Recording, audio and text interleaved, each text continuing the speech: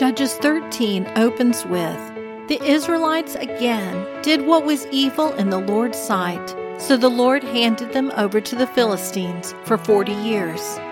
It's a pattern that goes on throughout the time of the Judges. The people listened to God and at least somewhat obeyed whenever they had a judge ruling over them. Then the judge died, and the people went back to their evil ways. But despite the Israelites' persistence in abandoning God, He never abandoned them. After 40 years of captivity under the Philistines, God sent the Israelites another judge.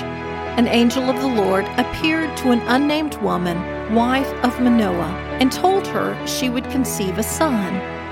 This in itself was great news, as she had previously been unable to conceive. He gave her specific instructions for what to do during her pregnancy.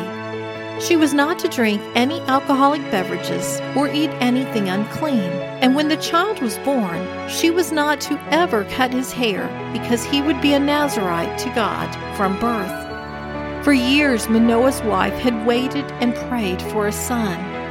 She had also waited for God to send the people another judge to save them from the Philistine captivity. Perhaps she had prayed specifically for the judge that was to come. We don't know. All we know is that she was an obscure woman from a small tribe, and she was barren. One day she was going about her business, and God sent her a messenger to let her know her life was about to dramatically change. May we be ready for what God has in store for us as well.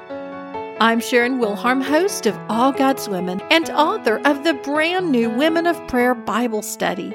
Learn more at herprayer.com.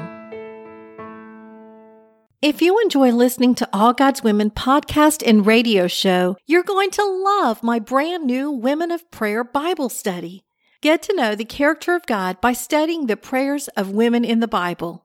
Grab your copy today, available in paperback and Kindle.